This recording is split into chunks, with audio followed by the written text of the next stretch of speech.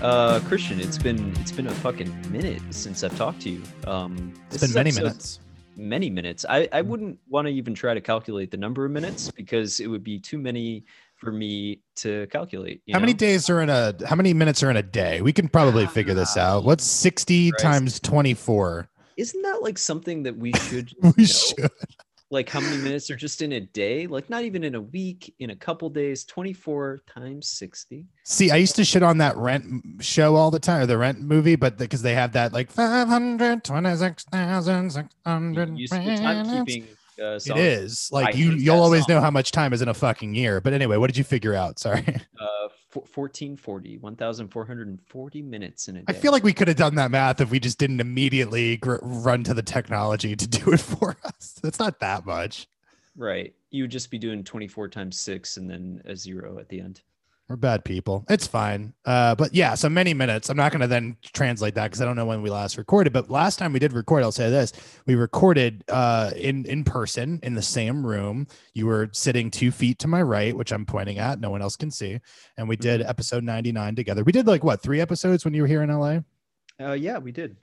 And we had planned to do episode 100, but for whatever reason, it did not work out. I think that like both of us have been like putting it off too, just for the fact that it's episode 100 and we wanted to do something special, but then it's just like, too much work. And I Yeah. feel like the ethos of this podcast, for me anyway, is like how little work and effort I put into it is sort of the joy, for me. I want to know when we started getting obsessed with round numbers like that. You know what I mean? Episode like 19 is as Like- significant to me as episode Right. 100. Like, why don't we bestow the same amount of importance on episode 78? Seriously, yeah. I don't know. And I feel like it's just some bullshit thing that happened in the past at some point. And Yeah. I mean, I guess we don't have like a $79 bill, we have a $100 bill, and that's where you put Franklin.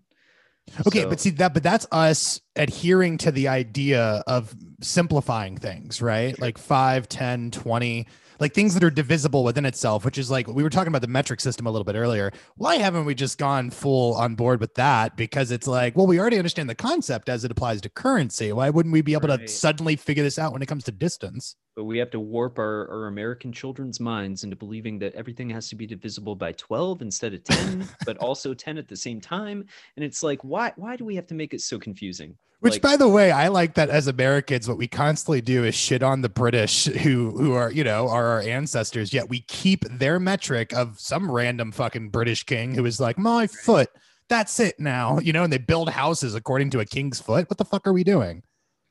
I couldn't tell you. And like also like but like at the same time we had to like get away from the British and like invent a bunch of new ways to spell the same words that we already had, Like that was the whole point of Webster, is he's like, hey, fuck the British. I'm spelling favorite different. I'm spelling color different. I'm taking the U's out of everything. But they have the better spelling. I feel like we lost that battle. Like if that was the divorce battle and the Brits got to keep all the U's, they fucking won. I feel like, like the U's are going to go to college. The U's are going to take care of the Brits when they're old and need caring for. The U's are classing up the place, They're putting a little perfume on the stink of modern language, I find that really fascinating. Some things that are like antiquatedly American that we won't kind of move forward on. Yeah, I had like, this. Well, go ahead. Trying to overthrow the government, things like Oh, that. well, that's as British as fish and chips, eh? I was trying to think of what apple pie was, but for Brits, it's Yeah, fish, I mean, I guess fingers it and would be mash. chips. Do they even like eat dessert over there, or is it all just horrible savory dishes? Well, see, that's interesting because my wife's been watching that Great British Bake Off thing, and I have succumbed to it. I've succumbed to it. I'll tell you why. That's what happens with cooking shows, man. I'm not judging you. Right. You Well, just she's gone talk- crazy. She's watching a bunch of different cooking shows now, but that's the one that I've watched. I like it for a couple of reasons. Number one, everyone's very British, which you might think from the Great British Bake Off. But I just mean that, like, if this show, the reason I stayed away from the show for so long was because if this was done in America, which they have an Great American Bake Off, by the way, never Which- watched it, never going to. mean, does anybody watch that? Does I've anybody never get- heard anyone do it. I just know that they have it. Right. And the reason I like it, though, is like if it was an American show, it would be a show about a bunch of conniving assholes who are just like trying to get one up on their opponents. But in the Great British Bake Off, it's like motherfuckers are like, I'll drop me dough. And then they're like, you can have some of mine. And everyone just helps. Everyone's so fucking lovely and amazing. And you're like, God, this is the great society that Maggie Thatcher shot in its fucking crib. Like, we could have done it. Right. Yeah. And you know, like the American version is probably like, oh, I dropped my dough. And someone's like, yo, go fuck yourself. Go fuck you, dough. Because like, seriously. if you've ever like watched like the Gordon Ramsay American shows versus the British shows, there's some great like cuts on YouTube, like Kitchen Nightmares in America. He's like, you fucking donkey, this is disgusting. And then like in the British one, he's like, all right, we're going to talk about your business. Like, tell me where you're at financially. Let's talk about it. Do you think he is happier being in America? He's the one Brit who's just like, you know, like when I found America, I found fucking home. I get to scream and cuss as much as I want. Like, he doesn't have to be like a polite member of society, like English or anything. He can let his full Scottish rage out. I don't know. What's so weird to me though is that idea of civility and British civility at that, because I perceive them, I'll use my statements, that they are like classier than us, that they keep calm and carry on, all that shit. But I've seen the House of Commons, okay, and I've seen that's a madhouse. Like every time I think our politics is fucked up, like I look at how they handle shit, which is literally anytime anyone stands up to speak, everyone just starts screaming and you can't understand anything. And I'm like, maybe they're not as evolved, or maybe they're super evolved. They keep it all in those fucking chambers, you know? Right. Yeah, because like all the other times they're just like super mannered and they're just stuffing it down with some brown and they're just like, you know, living that pub life and like keeping calm and carrying on. But in the House of Commons or whatever, like they're letting that shit out, you know, they're getting out there. They're fucking like getting all of their aggression out. So that when they go home, they don't take it out on their kids. They don't take it out on the wife or the husband, you know? Right. Probably. You hope. Do you think that it's a situation where as much as they resent us, they also want to beat us? Like, I have to think British? that. Yeah. Like, why would they resent Americans at this point, you think? Well, I mean, why? I think they resent us because we're the Yanks and we have the air of superiority, which they used to have, by the way. My favorite thing in the world is that the British try to pretend like they weren't complicit in all of the same bullshit that America has been complicit in, like throughout history. And so that cracks me up. Like, you know, slavery, colonialism, all of it. You name it. The whole bag. They practically invented it. Black Death. Does it Death. freak you out to think that like when Rush Hour came out, the movie Rush Hour opens on the day that the British cede control back to the Chinese? That's fucking insane to me. That's specific fact that you know. Why do you know this fact? Because I've seen that so many times as a kid, and I was always like, wait, you're telling me that the British owned China at some point? Just because, again, like as a kid, geographically, it makes sense for some countries to own other countries purely on landmass. Like if Russia owned everything, I'd be like, that makes sense. If you told me China owned England, I'd be like, well, just scans. China's big. But like it never made sense to me that England had China and India. They gave both of them up in like the same 6-month period. I believe it was like 97 or 98. And so I think about that all the time. We're like in our lifetimes, the British were still super complicit in the whole colonialism thing. And it's not like they left because it was the right thing to do. I think they just got pressured geopolitically to like fuck off finally, you know? Well, you know, I mean, that's I guess how it fucking goes. Like, what is America doing at this point on the world stage? What do we own that's kind of fucked up? We have Guam? PR. American Samoa, PR. Oh God, American Samoa, those poor people. Because like it's in their name, American Samoa. You're like, that's got to be a slap in the face. Like at least Hawaii was called the Sandwich Isles and shit. You know what I mean? Like it had a completely separate name. Statehood, right? Like they got some representation. Yeah, which we still don't have in PR, which is like a sad thing. But I wonder if like we're gonna start reneging on that altogether, because we were talking about Antarctica. Like Antarctica is this owned thing. Everyone agrees, like, hey, we all own this, so therefore none of us own it, and it's this thing we all agree upon. Because I'm thinking, like, shouldn't that be like the moon or Mars? Like, well, here's my question though. Like, if someone were to invade Antarctica, would anyone notice for like a while? Like, if China just moved up in there and they just started building houses and like, you know, this is going to melt in a few years and this is going to be prime real estate. Let's just get some plots of land down now. You're asking, would we know? Notice. Yeah, the international community would know because satellites. It'd be like everything. Like satellites have been doing the same thing since like the Cuban Missile Crisis, where it's just like cut to and it's like the Situation Room and it's like Dr. Strangelove. There's like fucking continents and shit there, and they throw down some photos of satellites and like, you know, like, sir, the Chinese have moved on Antarctica. I mean, I don't know, man. Like, I feel like my confidence in like the global intelligence community is kind of shaken lately. You know, like my belief in like the sturdiness of our institutions kind of isn't what it used to be. We haven't talked since the fucking Capitol riot happened, and I'm not trying to make this about that. Oh yeah. But, Well, today, if we want to peek behind the curtain, today they're doing the first day of like the second impeachment trial. So maybe this is the time to talk about it, sir. Let's hear it. I mean, I think that we're living less in like a Born Identity universe and more in a Burn After Reading universe. I was so hoping you said Born Legacy universe, the Jeremy Renner Bourne films, and I was like, yeah, he fights a wolf in that movie. I know you talked about it at length on this podcast. Impeachment's happening today. How you feeling about that impeachment? You excited? You hoping it goes well? I don't hope anything because I know it's not going to. Like, that's the thing. People have already signaled whatever. I mean, I think there was a real moment when the Capitol riot thing happened, which, by the way, I went to the dentist. Just want to throw that out there. I went to the dentist. Everything was fine. They were confirming the votes. And then when I got back, like there was a riot at the Capitol.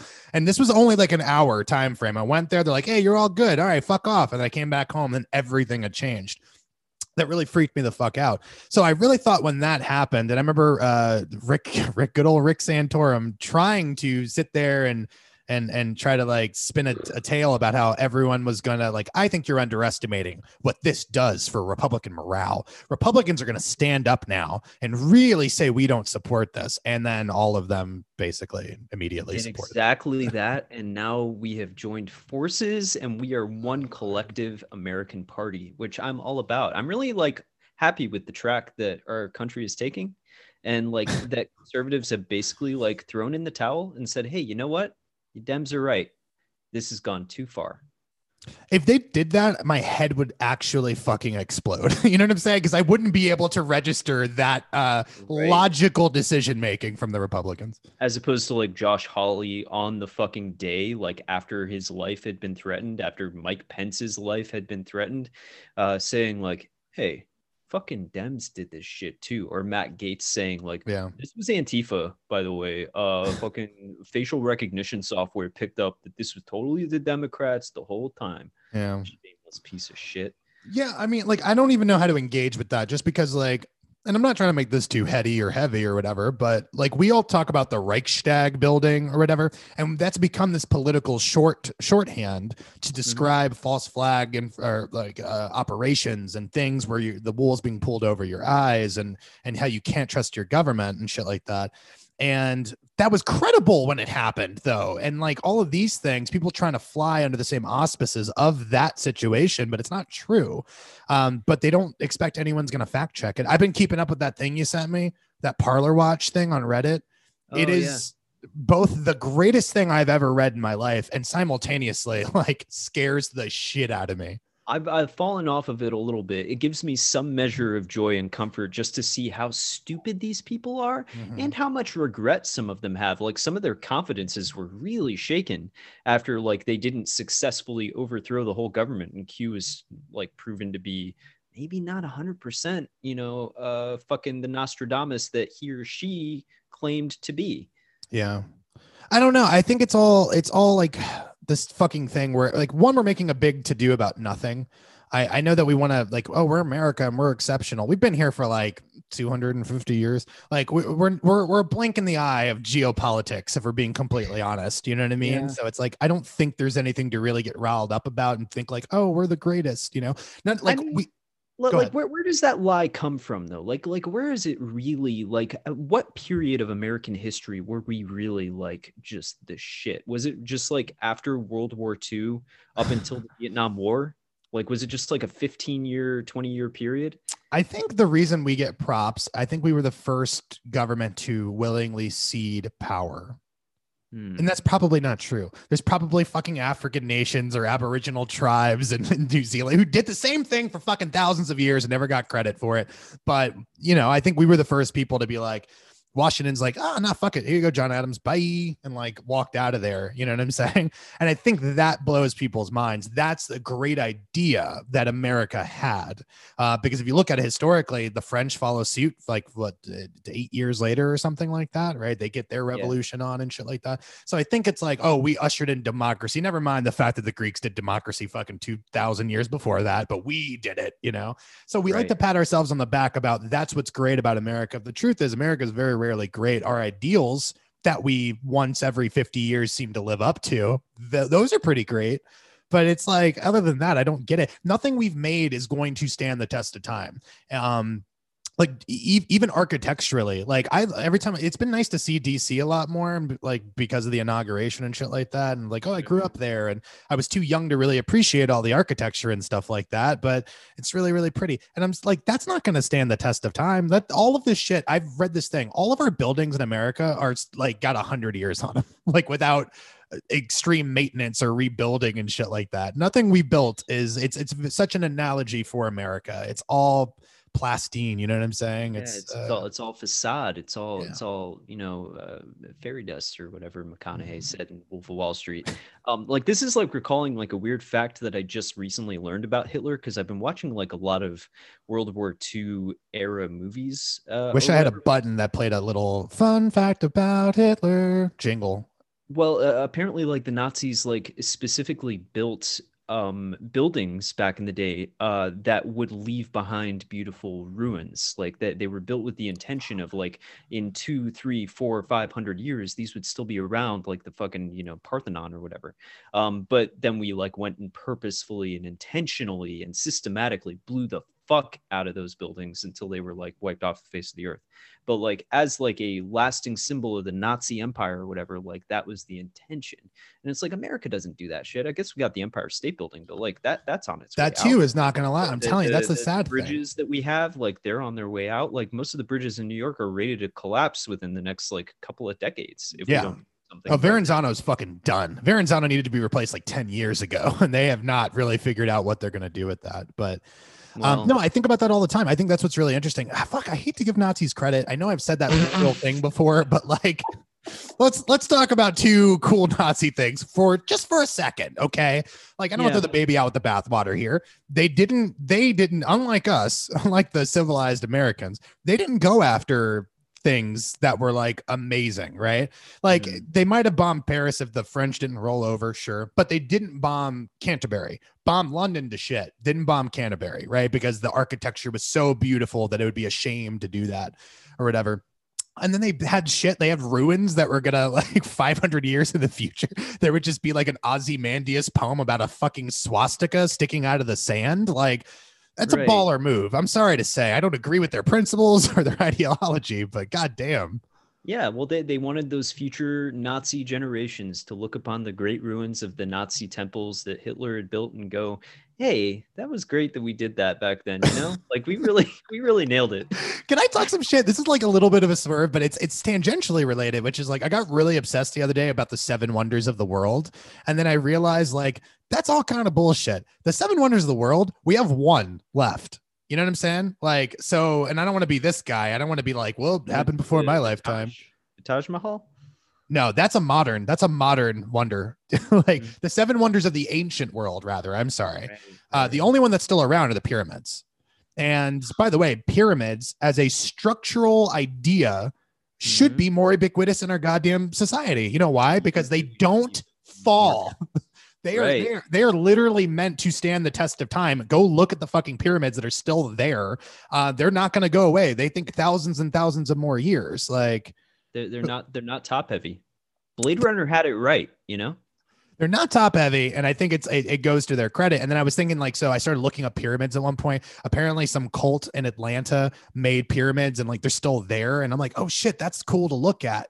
There's that place in Memphis that has a pyramid, whatever, but it's not something you see ever. And it makes me upset because in theory, pyramids are spacious as fuck. And 2, like are the best bet if you want to make sure your thing's going to be there 1,000 years from now. And we've abandoned it.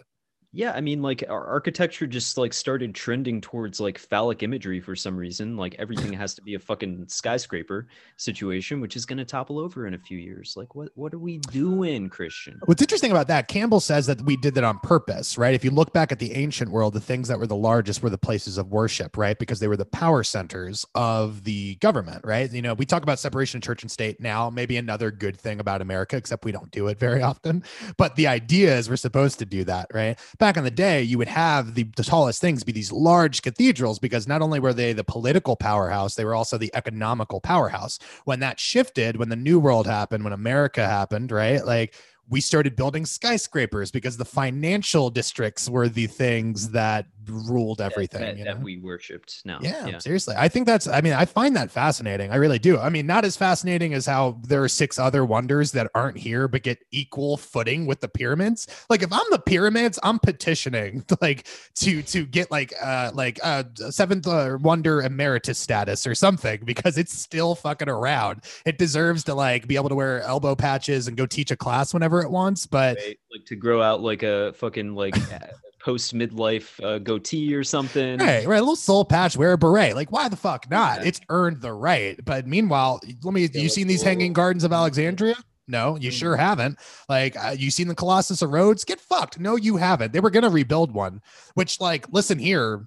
Who was that? The Italians, maybe? Italians, make it happen. Like, what are we doing? Build another, because that's the thing about Lost and Game of Thrones that I really loved, that they had the Colossus statues at some point. And that's like something we kind of went away from. But how cool would it be to see a statue the size? Because you live in New York. Statue of Liberty is beautiful. It's like this great thing to see in the harbor, especially because like you get this. The most beautiful thing about New York is like you'll walk down a street you've never walked before, and suddenly it's this thing you've seen a billion times in a slightly different way. It's amazing. Now imagine if like there was one port into the Panama Canal, and at the front of the Panama Canal is just this giant fucking 1,000-foot statue just looming large. You can see it for miles and miles. The most badass thing in the world, but we've abandoned it because we have no more showmanship, Max. That's the problem. We're not trying to be showy anymore. We need like another World's Fair. Well, I mean, you know, is this not just like the fucking like the problem with capitalism right now, or like would you blame it on capitalism that like everything that we build is kind of destined to be obsolete in a few years or whatever? Like we're just kind of building for disposability, and like it's sort of like the natural turnaround of commerce that's like driving like this architectural fucking decline. If that was the case, then we would need to acknowledge that it's a cultural rot that eventually leaves us with nothing, which we won't do. You know what I'm saying? And that's what kind of breaks my heart about it. Because I agree with you. It's like we can fathom that on a smaller scale. We can fathom that with our cell phones. I buy a cell phone. Yeah. I know in 1 year that cell phone's going to be fucking obsolete. You know what I'm saying? Yeah. And that's fine, but we don't do that with larger things. By the way, do you remember when you could like replace the battery on your cell phone and make it last for a few more years? And now, like, that's not a thing you are allowed to do anymore. Yeah, I mean, but on any of them, we always talk about like the Microsoft versus Windows or just anything versus Apple rather. Mm-hmm. And it's just like Apple's end-to-end thing where like you can't control anything. You can't open her up. And it's just like that used to be an Apple thing. And now I think everyone's moved to that standard. Thing. Yeah, like once Apple does something that makes life shittier, everybody has to do it. Like, oh, let's get rid of the headphone jack. Now everybody's doing it. It's like I miss the days when I could just plug in my bulky headphones into my phone without getting a dongle to put into the USB-C port. You know, is that too much to ask? Well, I just think like listen to Beastie Boys without having to worry about it, you know. Well, because here's the thing, it's like, and this is how fucked up. Like when people ask, "Oh, what's one, capitalism or communism?" Right? It's a joke to even ask that question because even like the largest communist country is like a manufacture powerhouse for capitalism. And we borrow money from them to participate in capitalism. And it's made from a communistic country. And I'm sorry if that went too Ouroboros there, but I'm just like, it's an insane thing to think about where we're like, this is all a house of cards. Like, we're aware of this, right? Like, or maybe it's a house of cards, like with super glue. I don't know. Maybe it's never going to fall because it's too big to fail, sort of deal. But yeah, I mean, I think that that's largely the point, is that like we continue to pave over our past with like something new. So like as soon as something is obsolete, we replace it. So we don't ever think about it. We have a shorter and shorter memory as time goes on. So like maybe we'll just continue replacing, or like maybe that's the hope, is that like you just continue replacing shit and you don't think about it, and nothing ever really collapses until it does. Until like everything collapses. I think that's the thing. It'll be this like circuitous fucking chain reaction where like everything is going to go at once, and that's the problem. But all I'm saying is more pyramids. You know what I'm saying? Like, we could avoid this with pyramids if we were brave enough to do that. So like, what would we even put in the pyramids? Just like a Verizon and like a couple of fucking everything. Yeah. You rent out space based on what it is. So you put an Amazon on the bottom, right? And then above that you put like, I don't know, what's like a Walmart distribution center. Would this be like a self-sustaining like city type situation, like a gated community, but it's a pyramid where you just have everything in there? You have your Amazon, you got your grocery store, you got your apartments, you know. Why not? Like, we are rapidly approaching, and we talk about Judge Dredd, like Mega City 1 and shit like that. Like, whatever, maybe not in the next 20 years or whatever, but like I would say in the next 100 years, that's like a thing we're gonna have to deal with. And it's gonna have to be, what's the most efficient use of space? Because it's not, well, I guess we've talked about this before too. It's not like we're hurting for space. We just decide to pack ourselves into very small locations. Right. Yeah, we just have like these urban environments, and that's where it's at. I've been playing Cyberpunk 2077. Hell yeah. You have a bit. And thing about that game is that it's like really not terribly far-fetched, a lot of it, you know. That's fucking scary, man. They got their mega buildings and the fucking poverty and just capitalism run amok, you know. Corporations have bought up entire patches of land and taken over governments and stuff. I think I would have done well in that world. You think you would have done well? My problem is this. I came too early or too late, depending on who you ask. Okay. I would have done great in the future. I would have done even better as a cowboy. Like lawlessness. Interesting that there's like a crossover in that Venn diagram of cowboy and like fucking future cybernetic victim of capitalism. Of course there. I mean, because that's all it really was about. I need lawlessness is what I'm finding out. Right. I would have done great as an outlaw. And what I'm saying is that when there is that structure, that like capitalism run amok structure, there's always going to be the shadow runners or the fucking Mirror's Edge lady whose name I forgot. And there's always going to be the you little just want to be a gunslinger. You want to be able to like go into a store or go to a vending machine and just get a gun and just take up contracts and hunt bounties and fucking. Why not, man? Not be hassled. Yeah. Give me one reason why that couldn't be me. That's all I'm saying. What reason? I mean, like, I hope that gets to be you one day. Who knows? I hope so too. Hey, with the fucking Biden in the White House, come on. We're on the it's fast possible. track, baby. Yeah, let's make it happen. I did an edible the other day and then said I'm gonna listen to Waylon Jennings, which I've never done before. I know like one Waylon Jennings song and I really like it. But then I put this album on and I got way too high and way too into this album. And then I was just like, I kept running into the next room, be like, Dolores, do you know this? And I know Dolores tries to pretend like she's some cultured broad or whatever, but like raised by deeply Southern women and grandmothers who adored Waylon Jennings. So every song I'm coming into, she's like, is this 30 years old for me? But I'm glad you're discovering it. And you hit me up one day and I'm like, God damn it. I'm just trying to pretend I'm a cowboy. I'm listening to Waylon Jennings and like you were delivering bad news to me. But then, so like, I went down this rabbit hole and I started like reading stories about outlaw country. And you know me, I'm not like a huge country guy. I like Willie Nelson a lot and some Johnny Cash and stuff. But holy shit. First of all, Republicans, the Law and Order, what are we talking about? You idolize Willie Nelson and Waylon Jennings? Like these guys were just like picking fights with cops and doing cocaine in front of soldiers and shit and didn't give a fuck about it. It's the most amazing thing in the world. Do you ever think about, not to bring it back to politics, but do you ever think about like what it must be like to be a Republican where like you have no like pop culture touchstones that aren't tarnished by like liberalism in some way? Like almost all of them would not gel with conservatism. It is modern republicanism. Yeah, totally. I mean, that's what I kept thinking the whole time, specifically just Willie Nelson and Waylon Jennings. And I'm Yeah. just like, Oh, it's funny because Willie Nelson, we already know, is sort of on the liberal side. Like he was like pot legalization fucking years ago. Like the first yeah. couple states were largely Willie Nelson putting an inordinate amount of money and support into those causes. So for me, it's amazing that they're talking about all this, but the fucking stories, man. I found this thing called Tales from the Tour Bus, which is Mike Judge. He did this thing where he animated like all the old road guys who were with them. And it starts off and it's so fucking like Southern and badass. And I love it, where he's just like, people ask Is me it why. done in like the King of the Hill style animation? Like, Yeah, is a little that- bit. Yeah, yeah. And they're talking to like the manager of Waylon Jennings or whatever. And he's like, people ask why I haven't written a book about the Waylon Jennings years. And I'm like, not as long as my mama's alive. And the other one's like, yep, that's it right there.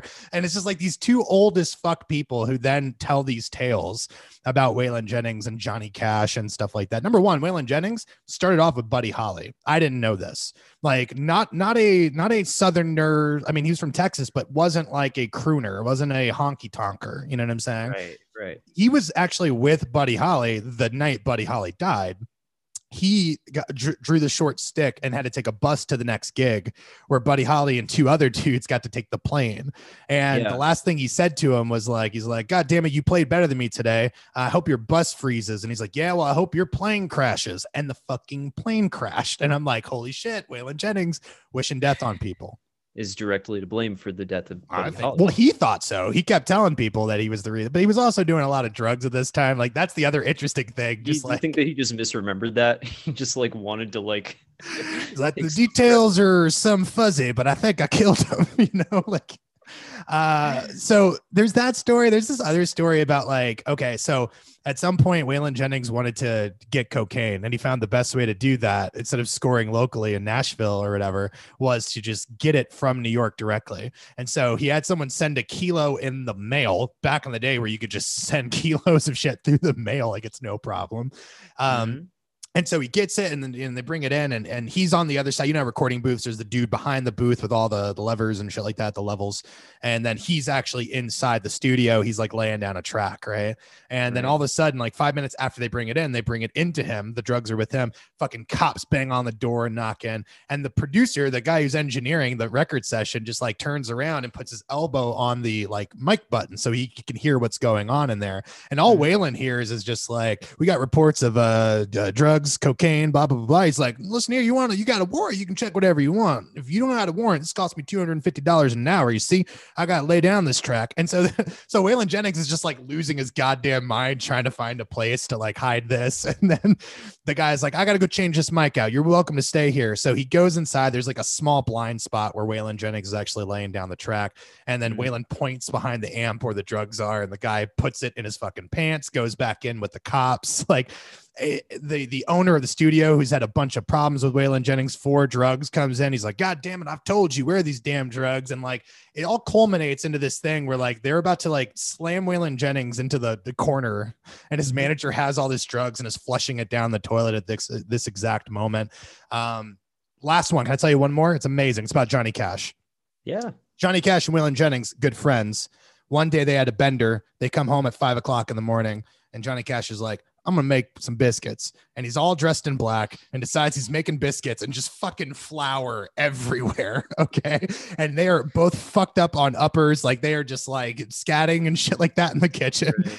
And then he starts to come down and he's run out of pills. Waylon Jennings just bought a new Cadillac and he is convinced that Waylon Jennings has hid a bunch of pills behind the dash of his new Cadillac. So Johnny Cash goes out there, tries to open the door. It's not open. He just grabs a brick, breaks the window of the car, goes in there, like breaks the entire dashboard. There's no fucking pills. It was in like the light socket inside the room or something like that. So my point is this, like you hear, wait, go ahead. Had they finished making the biscuits? Oh no, yeah, like Waylon's fucking passed out somewhere. Yep, they're like midway through, just gave up on that. Started the biscuits. Breaking apart the. And that's my point. You hear a story like that, and I'm like, where's that Walk the Line sequel? Like, that is a way more interesting movie than like, oh, he was on pills and they had to kick him. Fuck that. I'm sure Johnny Cash was way more fun on pills. Well, also like the story of how the way he tells it, which is probably total bullshit self-mythologizing or whatever, is that he crawled inside of a cave and like kicked the habit. He stayed there for days and like just Jesus. fucking wrote it out, white knuckled it, and then emerged a man free from drugs out of the cave one day. He just found a fucking cave somewhere in the South, just a mystical place. And it's like, why couldn't we get that scene? Why do we got to get Joaquin Phoenix just being like, well, June, I fucking love you, even though you won't date me or whatever for like 2 hours. And then eventually she goes, all right, fine. She puts her on the spot, by the way. Like, let's talk about how problematic that movie is, like, or that time period was in general. Right. He just puts her on a spot in front of thousands of strangers who are liable to kill a woman for saying no at the time, by the way. And right. It's a weird fucking movie. I feel like more than once he puts her in a weird public position, and then eventually she's like, all right. Beaten down by the excessive. It's not like something she really wants to do the way it plays. It's just more like she's like, all right, like it's romantic. All right, like I've heard that all the time. I had a friend growing up whose father literally stalked his mom. But hey, happily ever after. I guess it's all good. And I'm like, that's not a good story. You should not tell people that story. Well, that was like a common, thing that was even like that's been a trope, like up until this recent kind of new conversation that we've been having about pop culture or whatever in general, and the stories that we tell is like this whole like, oh, you just keep on trying, never give up, son, never give up, Like I remember like as recently as like the fucking Office, where like Michael Scott is talking to Jim about Pam, and Pam is like an engaged woman, and Michael's like, engaged ain't married. Never, ever give up. And I feel like the show was on his side. Right. Like all the time, Michael would say something, and there was very clearly this line in the sand where it was like, he's an idiot, do the opposite of what he says. Not this time. This is one of the few sobering moments where it was treated like Michael Scott knew something about life and women, despite every other interaction in the show proving that that's not the case. Man, and then Jim just had to like go and win Pam over, and they turned into the douchiest power couple in television history. So like, there you go. I wish there was actually power in that couple though. That's the thing. Like, yeah, they're a power couple because with the people like them, but imagine if they actually had, like, if he became the manager after Michael and she became like a Jan type. That'd be different. That's a different show. Like, let me watch that version of the show where she like loses her fucking mind. Yeah, but over 3 seasons or so, where it's earned. It feels earned. Oh, poor Why not me? Why not me? I should be writing stuff. Yeah, I mean, aren't you though? Aren't you? Yeah. Well, let's talk about this for a second, which is like one of the reasons that we took a break. I will own some of it, which is like profound depression nosedive. And I didn't want to do anything for a minute, but also can we announce this officially? I know it's still in its crib sort of, but like if we're on a second draft and I have all plans to do it. So I think maybe we should just say this. We're working on an animated pilot together from an idea that I sort of brought to you and that we fleshed out together. And it's like, your pages are so fucking good. And so we're on the second draft of what we're calling Horse Cops. And it's as stupid as it sounds, but also as brilliant as it sounds. Think about it. Horse Cops. You have so many questions. I know Max did. And so we've been writing that, and it's like interesting because we're not, so often this podcast is us talking about stuff, and this is like, oh, now we're actually in the throes of doing something. You have something to say. I'm sorry. Very, very excited about that. But I do want to ask you a question is like, when we eventually pitch this, because that's the idea behind it, is that it's like something that we can like bring to a network or somebody to pitch it. Are you going to pull like a James Cameron with Aliens? Like, are you just going to be like, Horse Cops, you have a lot of questions. Like how are you going to handle this? Because I don't know, because here's the thing. My pitch to you was the same pitch that I pitched to my wife, and you both asked the same question, which I was like, this is a fucking solid concept then. You know what I mean?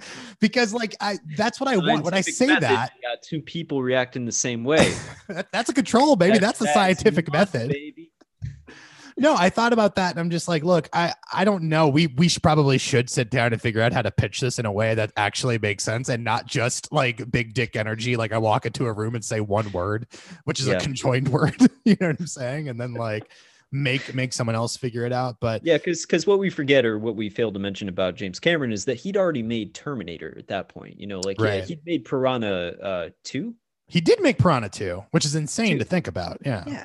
Yeah, so he had some clout, little bit of that Piranha clout, a little bit of Yeah, that yeah. Terminator clout, you know. I think it's funny, like if James Cameron would have done the Alien story after only Piranha, which is itself is a sequel, right? Right. Like laughed out of that fucking room. It's only Yeah, because he like made kicks down Terminator. that door, gets on the fucking what is it, like the whiteboard, It's writes, probably a chalkboard at the time and shit. Like it's all puts chalky. a dollar sign through the S's, like shrugs. All right, God damn it, 120 million. Give it to him. He's a genius, you know? And that's what's going to happen to us, I'm sure. But yeah, the point is this, like, we're writing stuff. We're not writing The Office. That's what's gonna happen to us, I'm sure. I love that confidence and energy right now. I feel like I'm going to say, the it's not going to happen. Like, I'm trying to be positive, you know? yeah, no, like I think we should be. Yeah, I'm excited that we're writing a thing because we wrote an initial first draft, Yeah. and it's like the first time in a while that like together like we've written like a thing from beginning to end, like Yeah. especially you and me writing together. That We was have- all that post Biden good energy. Like when he won, we knocked that out in about 3 days. And I was really excited about how quickly we wrote that. And then we had to look at it and rework it. I'm like, we wrote this in 3 days. So there's some things we gotta fix about it. But Yeah, we were kind of making up rules on the fly. We were just like grabbing. It was like word association. Like, why not this? And we were like, okay. well, it was the most fun. It's like, cause I, we've never like ran a writing room. We've never been a part of a writing room. So it's been a lot of like, that was sort of like OJT for learning how to run something, which I think the best writing rooms are just like where people get to play, like and just make Yeah. shit up.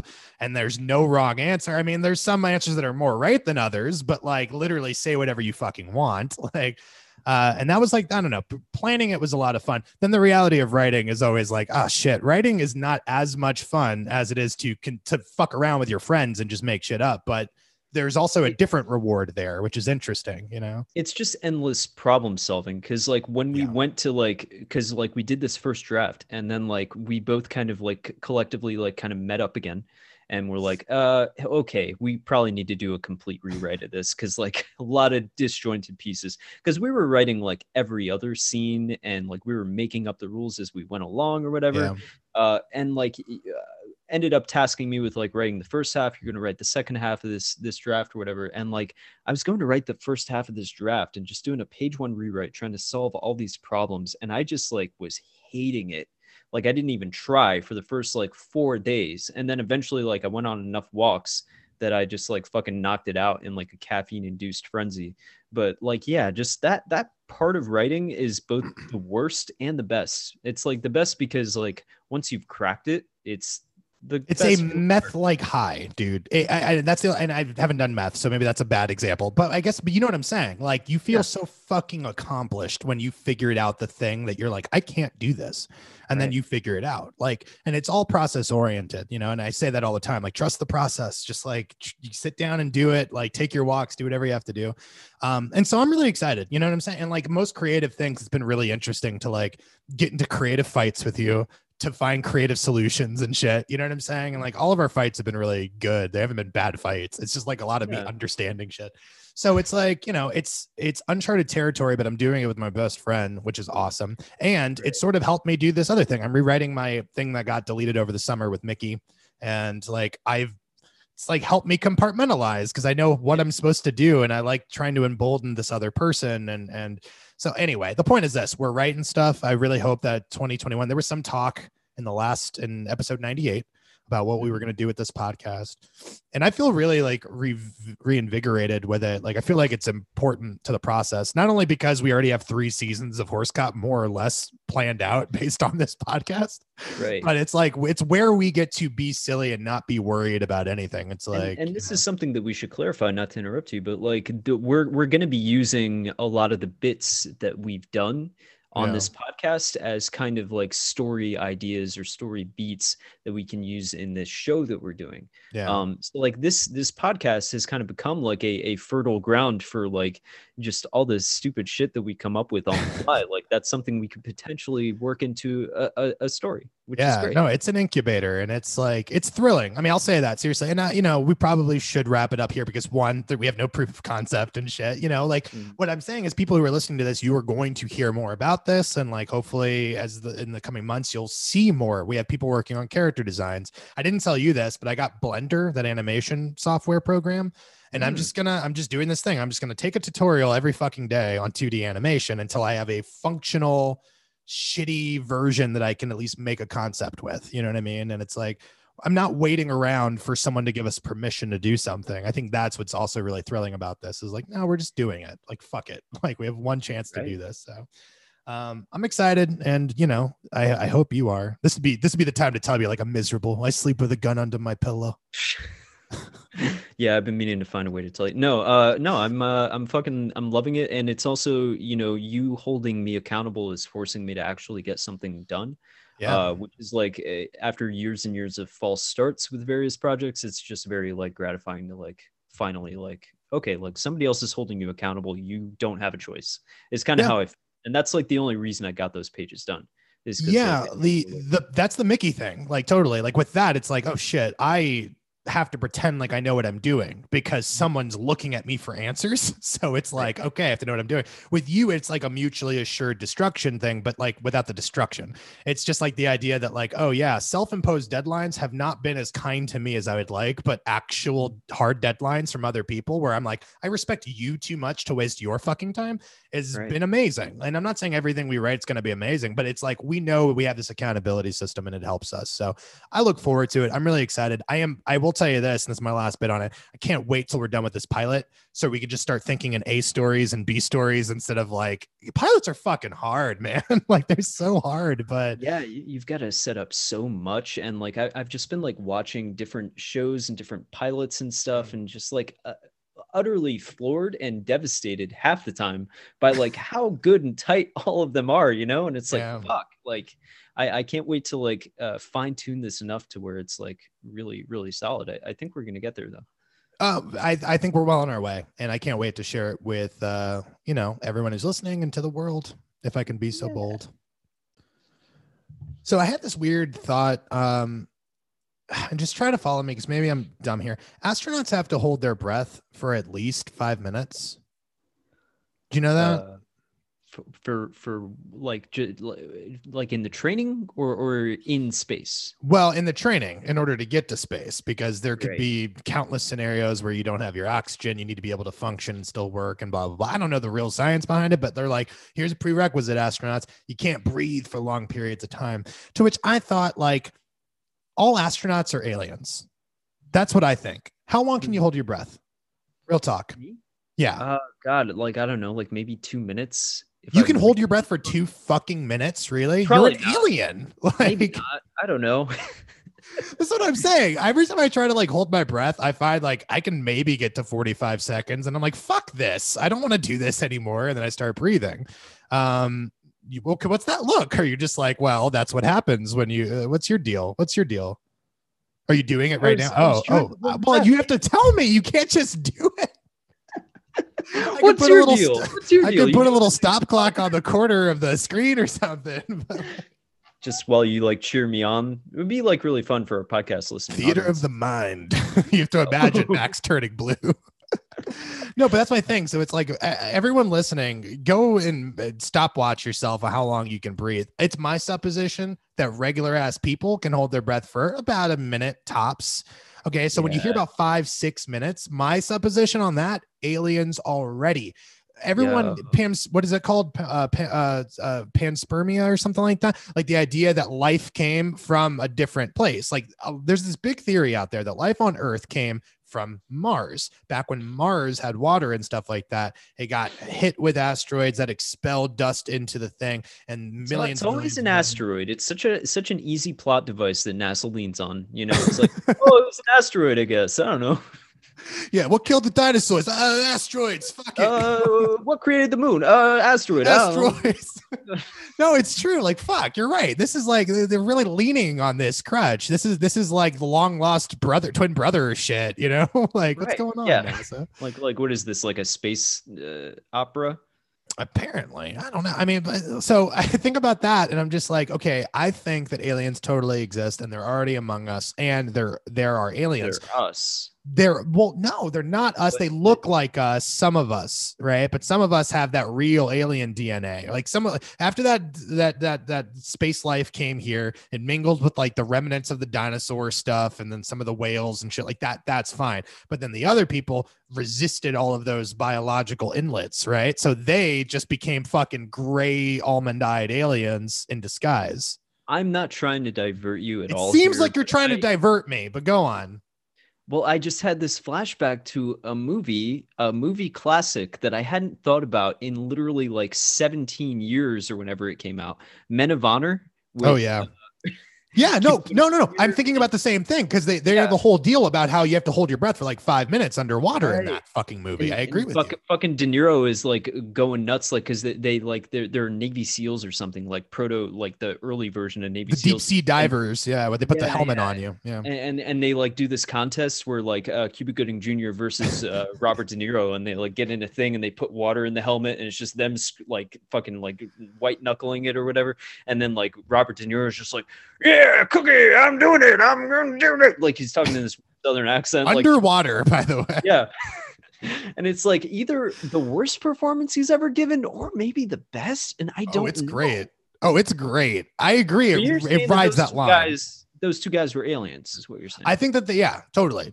And what I think is funny about that. To bring it back to you. Like, I'm not trying to divert you, Bubby. No, I appreciate it because that's an actually really interesting thing. One, for a couple of reasons. You want to talk toxic masculinity? Like, their way of solving a fucking problem was to say, like, who could drown themselves the quickest or who can not drown themselves. A bar? Like, wasn't that like the deal? Was like this is a bar that's outfitted with the capability to have like a bull riding competition, but it's not that. It's for the Navy SEAL people. Right. And they have like actual fucking government issued equipment ready to go at any point in that watertight helmets that fill up with water, and you see how long somebody can hold their breath in the water. Do you think that started off noble? They're like, well, they're Navy sailmen. What are they going to do? They're going to sit there and drink until something happens. We got to see if they can breathe or hold their breath while they're inebriated. So like it started off noble and then it just very quickly devolved into pissing contests and shit. Was that also like, was there like a racial element in that movie? Was that like De Niro's beef with Cuba Gooding Jr.? That's the whole fucking crutch of the movie. Yeah. I haven't seen it since like 2003 or whatever. This is kind of my fucking point, which I think it's hysterical that De Niro is like, and look, is he one, is he being a racist, or two, is he being someone who's like, look, in order to be a Navy deep SEAL diver, like Fletcher from Whiplash, where it's like he's secretly trying to like prod Cuba Gooding Jr. to be in the he's best. Bringing the best out of him. Yeah. Can I just tell you, I'm a racist, but like he like secretly is like, good job. I think so, because that scene is the moment where De Niro begrudgingly has to respect him, if you recall, and then that starts the moment where the ice begins to thaw a little bit, because at the end of the movie, like De Niro, like he's like bleeding out of his nose and he like passes out or whatever, and like you're just like, he's like freaking out because they're both drowning. They're I like that Cuba's drowning to death and still has care and compassion for De Niro, who, by the way, is like 27 years older at the time of the film than Cuba Gooding Jr. and shit. I feel like at that point it's a Pyrrhic victory because like De Niro's already like fucking got you beat. There's no way you're doing that shit in 27. I like that again. It was like still racist time. So it's like if De Niro would have died, they would have probably sent Cuba Gooding Jr. to jail for that. Like you baited a white man into a breathing contest, right. You know? Homicide by contest, or I don't know. I think about that all the time because my dad, like I watched that movie a lot when I was young because Jeff likes that movie inexplicably. You watched it a lot? Jeff likes that movie inexplicably. Okay. You know how like Jeff doesn't like anything, but he likes like 4 things a lot, like too much. Yeah. This was one of those things, except that he would get mad that I thought it was funny that De Niro was calling Cuba Gooding Jr. Cookie, which to be clear, not Cookie because he's like black. That was not a fever dream. He did call him Cookie in that movie because I remember my God, okay, crazed Southern accent. I'm sorry. Hey, I'm sorry to go away from the astronauts and maybe we'll return, but now we need to really just put all hands on deck, pun intended. We're just taking a memory tour of Men of Honor. Men of Honor has this whole thing where Cuba Gooding Jr. plays the first black man who's trying to be a deep sea diver, and he faces all. I know this is funny because when I was thinking about Horse Cop, I was like, oh, I could do the Men of Honor thing. So it's like he faces all this adversity going to training, and Hal Halbrook is a piece of shit to him. Rest in peace to Hal. And because he plays like the deep sea diver who fucking hates him and shit like that. And he doesn't want him to pass him no matter what. And De Niro eventually passes the man. Now what happens? He gets to go out in the deep sea, and then he has a diving accident. He breaks his leg, severs it. It needs to be amputated, right? And he's never going to dive again, except he's like, fuck that, I'm going to dive again.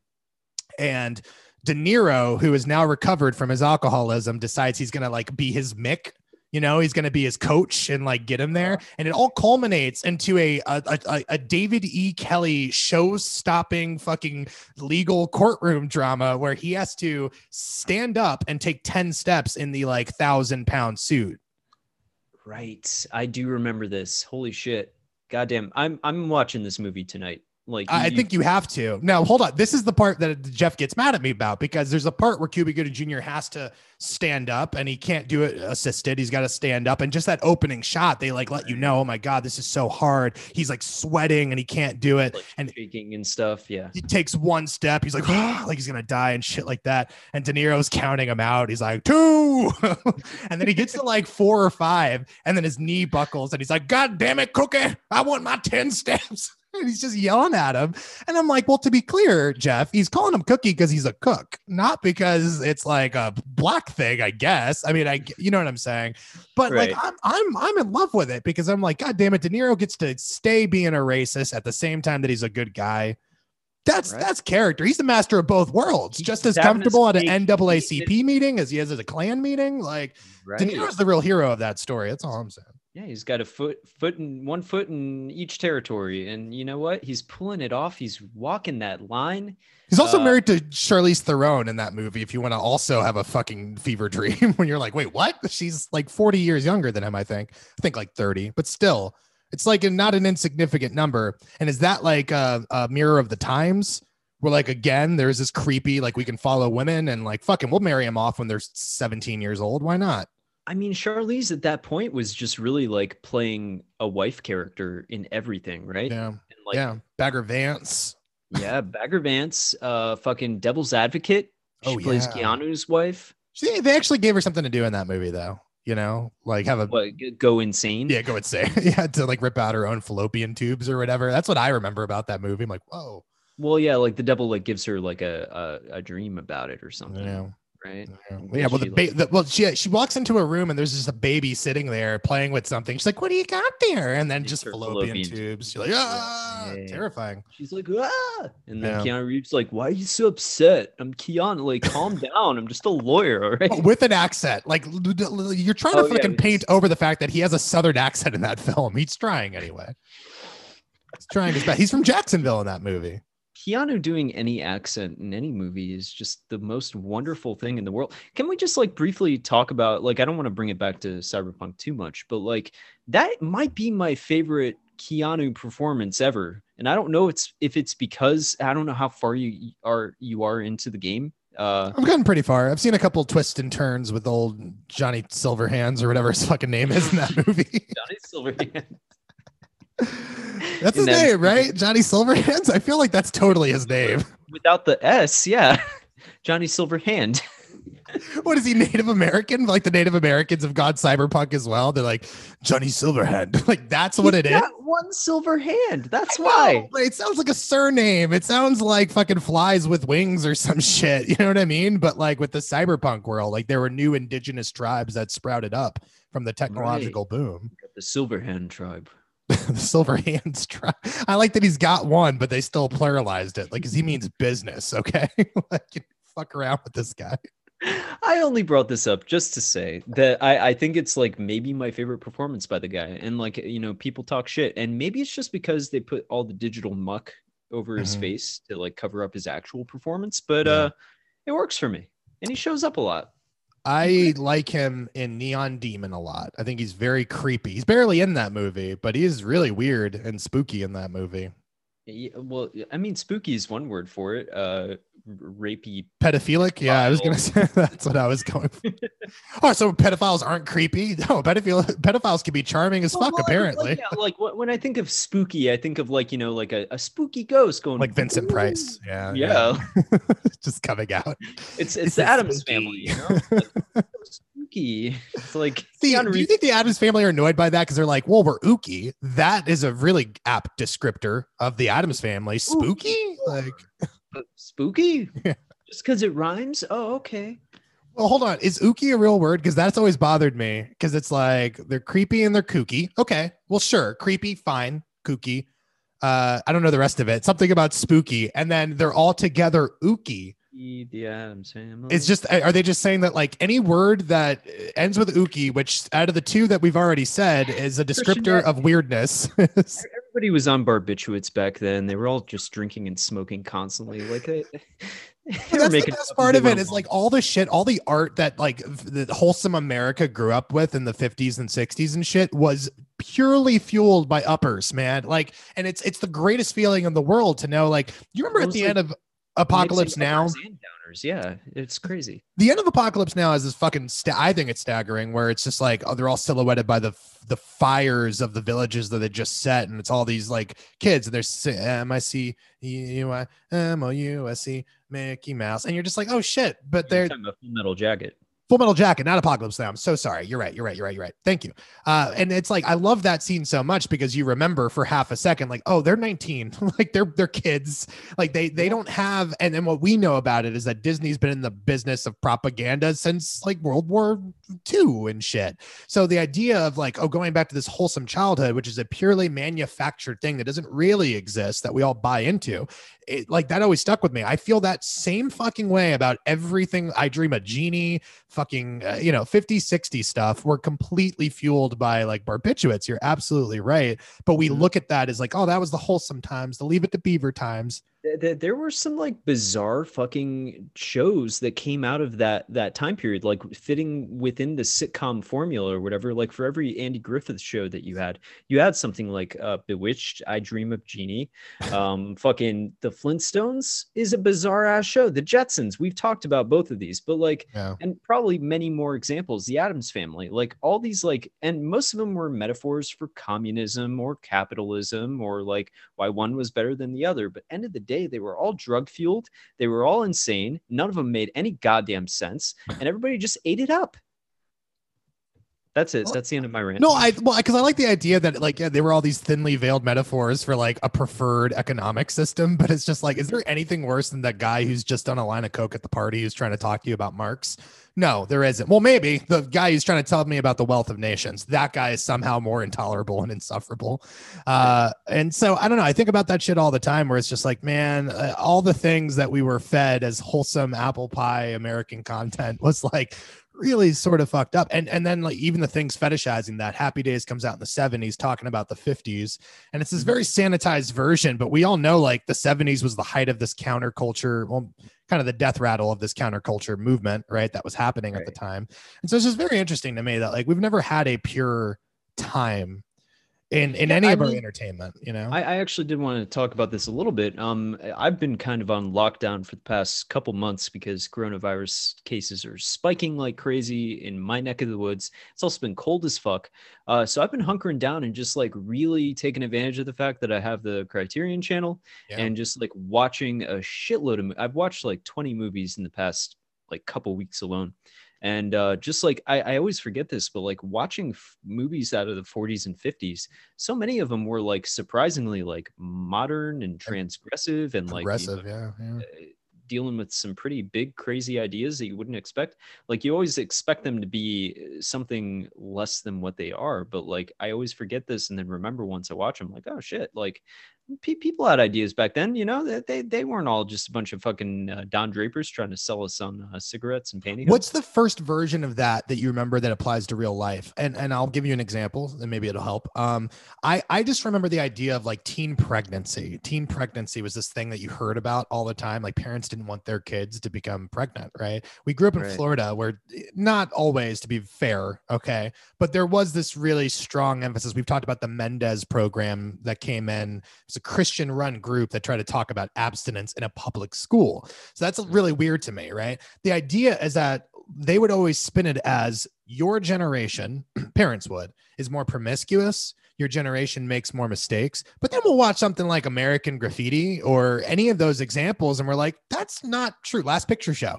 That's not true. Like, kids have always been kids. Teenagers have always been teenagers making the same fucking mistakes, but we get lied to about that. You know what I'm saying? And so when you watch this movie and you're surprised at how, like you said, transgressive it is, I think that's an interesting thing to observe, because it reminds you that, like, no, we've been lied to about this golden age when things were cool. Right. It's like, this has always been super sanitized and like super pristine or whatever. And like Night of the Hunter is an example. Like, I don't know if you know what that's about, but it's about this like serial killing preacher who like believes in God and believes that God wants him to murder women. And like he ends up like killing, he ends up marrying into this family with these two children who have hidden money away. Like their dad has passed away and like gave them money to hide, and the kids know where the money is. And he ends up like marrying the mom, killing the mom, and then like fucking chasing these kids down the river or whatever. And it's like this 50s movie about this serial killer trying to kill children, who's like talking to God the whole time, believing that God is like willing him to do this. And it's like, it's dealing with like, you know, religion, it's dealing with serial killing, and it's all in the 50s. And it's like, I didn't know that this shit, you know, was going on back then. That's impressive. It actually sounds really amazing. I mean, I went on a detour for half a second thinking like, so it's like a male Joan of Arc. Did they kill him? Don't ruin this for me. I guess I just like, no, I won't. Well, like the best thing about that movie, and like I know I've like talked your ear off about it, is that like it's just got this dreamlike fucking surrealist imagery. Like it almost reminded me of like Cabinet of Dr. Caligari up to a point. Shit. But, like, that's what you should have led with that. Yeah.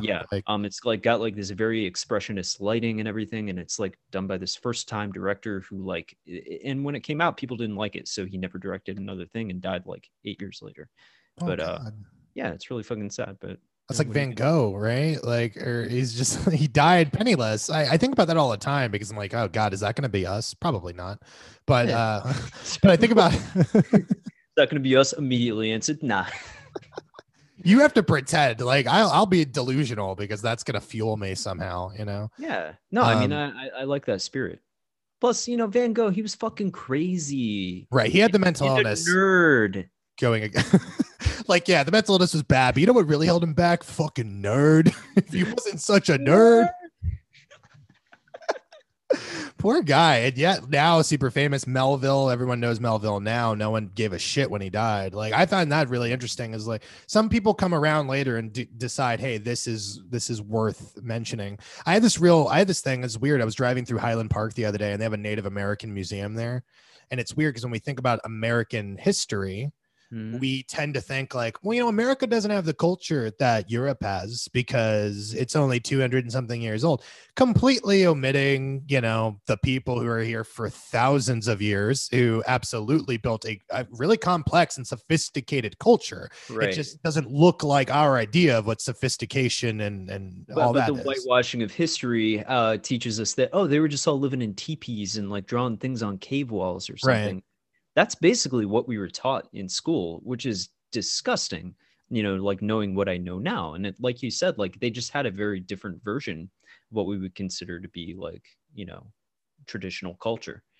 Yeah, no, but I'm fascinated by that because it immediately puts you in your place, where you're just like, oh, I was told it's the prescribed thing. Someone came along. If someone now like, and this would be a good example of it, because absolutely we should acknowledge these people's accomplishments and what they did while they were here instead of sweeping it under a rug. Like, well, that didn't matter until the Wyatt showed up. You know what I'm saying? Like, but it's the same thing with this director or Melville or any Van Gogh. It's like someone came along after the fact and then said, this has value. And then we all sort of bought in on that. And it's like, it's a purely arbitrary, ephemeral, subjective thing. And yet, like, I don't think Van Gogh's ever going to be forgotten now. He became so important so quickly that it seems like his stuff's never going to be out of favor. I feel really bad for the people like that director, you know what I'm saying, who died penniless. And I'm glad you're discovering it now, but it seems by and large, that's not a film that's going to be discovered and celebrated like fucking Casablanca or Gone with the Wind or any of these other once again, prescribed masterpieces, quote unquote, that we're supposed to. And I love Casablanca. I don't love Gone with the Wind.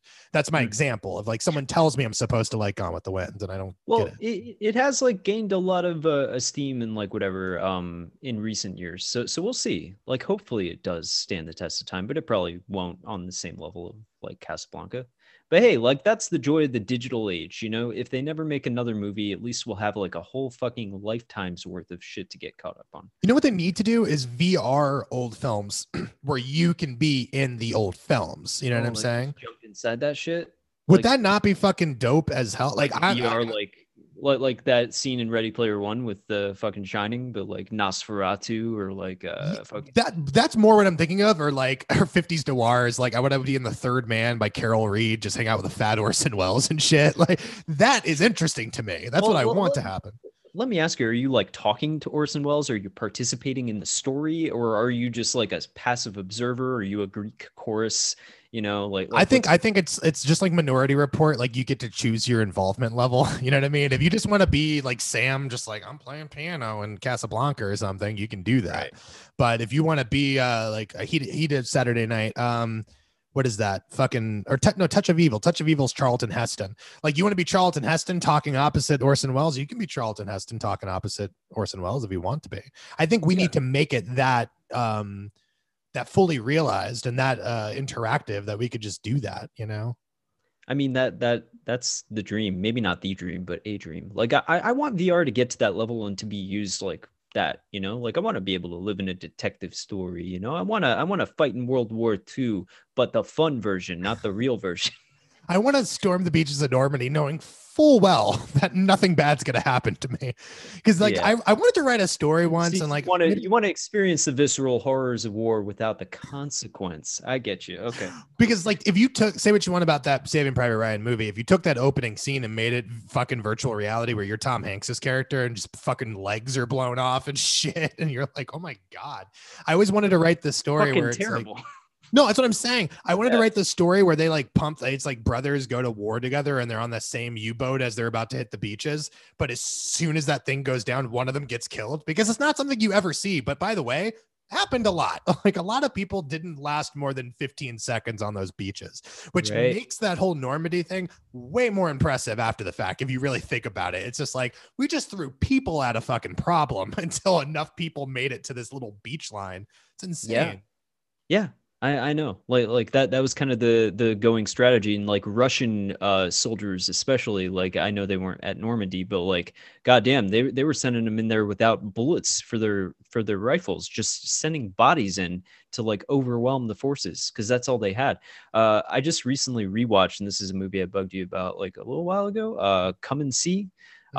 Which is still like the most horrifying war film I've ever fucking seen, but it's about like the Belarusian villages during the Nazi occupation, and like how it's just these like ragtag like groups of like, you know, 10-year-old and up like soldiers just like going to war, like fucking getting whatever guns they could out of the sand, you know, like fucking just banding together. Back when men were men, I'm telling you, you know, back when you could just do that, you can give a 10-year-old a gun and it was fine. You know, if more 10-year-olds had guns, we wouldn't have these shooting problems, I think. Yeah. If we just had like a fucking Stalin up in there, you know, it would be a lot better. That's all I'm saying. That's the kind of leadership we need, that decisive action. That Man of Steel. That's literally what I think Stalin translates to, or Superman lied to me. But I think it's Man of Steel is what Stalin means. Yeah, that's what they called him anyway. They did Man of Steel. So was he like the Carnegie of Russia? He was just going around hiring like Russian Pinkertons to start fights with people and shit. Like, I just want to know because like that's the American, that's the cute story. Like Carnegie's a piece of shit. We all sort of like Carnegie, the idea that he represents, but a bad person, I think, pretty hardcore. But then you compare it to like the Russian Carnegie or whatever, and you're like, well, it could have always been worse, you know. Like at least we were here. I wanted to look up Siberia. More vodka and genocide. I wanted to look up Siberia on a map, like on Google Earth, just to see how desolate it is. Because I did that with Australia the other day. I was like, I want to go to Australia, and for some reason I had Google Earth on my phone. I'm like, Australia, and then I clicked in on it. And here's the thing: we think of Sydney, and we think of Brisbane, and we think of what's the other one, Melbourne. right? Mhm. And we're like, oh, like there's some desert in Australia, but there's some green stuff too. You ever looked at a map of Australia? Green here, here, here, desert. 90% of that fucking thing's a desert. It's horrifying. I don't know, like that Wake and Fright movie that you made me watch years ago seems Yeah. way scarier now because it's like, oh God, you could go in any direction for days and you wouldn't necessarily see anything different in the Yeah, Australian. that's like a big part of the terror of that movie is this like a Fett teacher gets stuck in the middle of the continent. And it's just nothing but desert for like miles and miles and miles and miles. And that was one thing I was taught when I was a kid is like, some Australian towns are like days away from each other, like from one town to the next. That's crazy. Horrifying. Yeah, Well, it also makes sense, which is like, why don't we just abandon Australia? Like, there's no point. Clearly, we're not meant to it's be. a yeah, it's a nightmare. It's a fucking like all the animals there are just terrible. It's as inhospitable as the fucking Sahara Desert, but like as an island. Like that's the truth, except for these very brief, like little air bubbles, if you will, where you could like get up there and be like, okay, we're fine for a second. And even them littered with spiders that could kill you and shit, Yeah, I Like, mean, it's literally like you took like Kong Skull Island and made it a continent and put some desert in there too, just to make it extra shitty. And that's Australia. And then let's just dump all of our criminals there. right. Let them fend for themselves.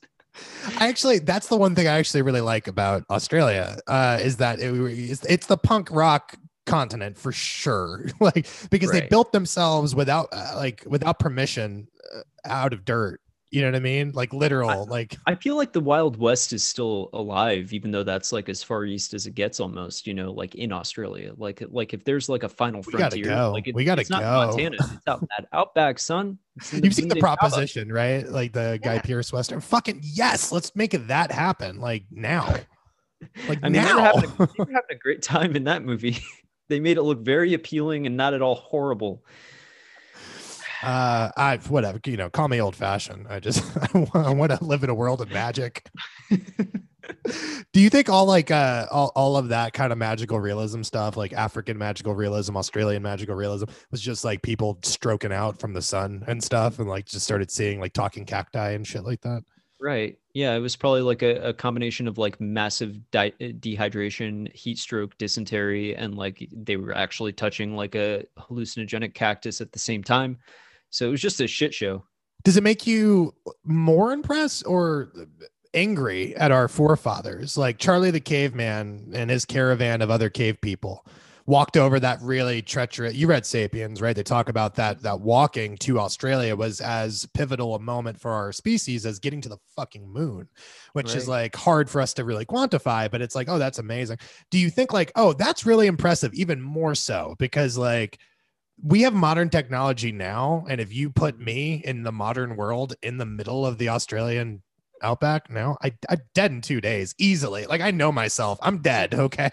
But they somehow crossed an ocean that was treacherous and this wide to get over, and then somehow made a living out of Australia, which we were talking about the bugs in Australia when we made it there 100,000 years ago were just huge.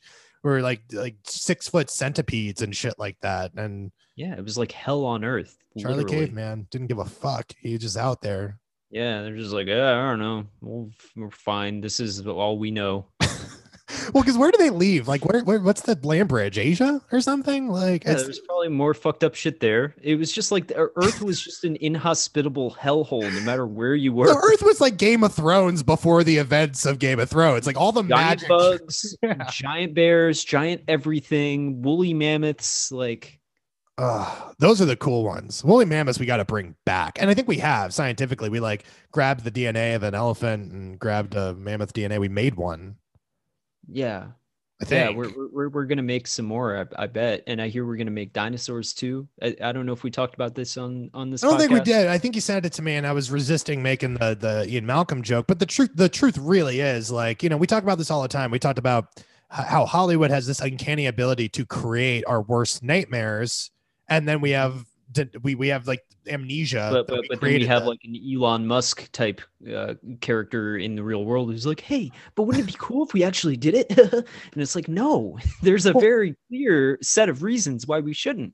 Right. Well, I think that's what's interesting. Like we have debates here in LA. People are like, these coyotes are getting out of hand. We got to do something about these coyotes.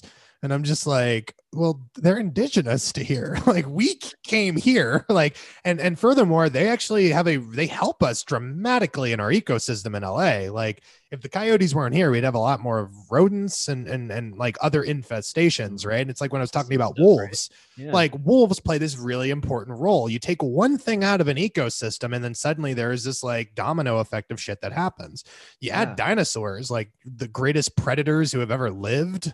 Do you think that's overblown? Dinosaurs come back and they're just chill as fuck. Like raptors are docile. They hang out and like play volleyball and shit. T-Rex like right out of the gate just like trips and falls and it's just like a year of it like getting up like a weeble wobble. Yeah. Like they're just the clumsiest pieces of shit in the world. Well, see, I'm scared of that scenario because it's like once this dinosaur fucking manages to balance in 100-something years or something, we're all fucked. But for that 100 years, entertaining, it's going to be great. You know what I mean? Yeah, I think about it all the time, and I'm like, well, if that's going to happen, I mean, you got to admit this. Like, it's weird that our speculative fiction, our sci-fi, has become our like our science roadmap. Reality very quickly, you know, and like if we're all gonna die, at least we get to say, well, we saw dinosaurs. That's pretty metal, you know. Yeah. So I mean, like I feel like the lesson here that we've, you know, learned is that, you know, in a few years it's inevitable that we will get a cyberpunk hellhole universe with dinosaurs and VR. So like if it ever gets too shitty or too real in the cyberpunk Jurassic Park world, just slip on those goggles, go into way back when Humphrey Bogart times, baby. Which, by the way, we're telling people to escape their reality by going back to a Nazi-occupied Africa. I'm just throwing that out there. You're like, the good old days. I mean, I feel like we might, you know, on the track that we're going, Bubby, we might start pining for those old Nazi houses. The old Nazi days where you had like buildings to last. You know?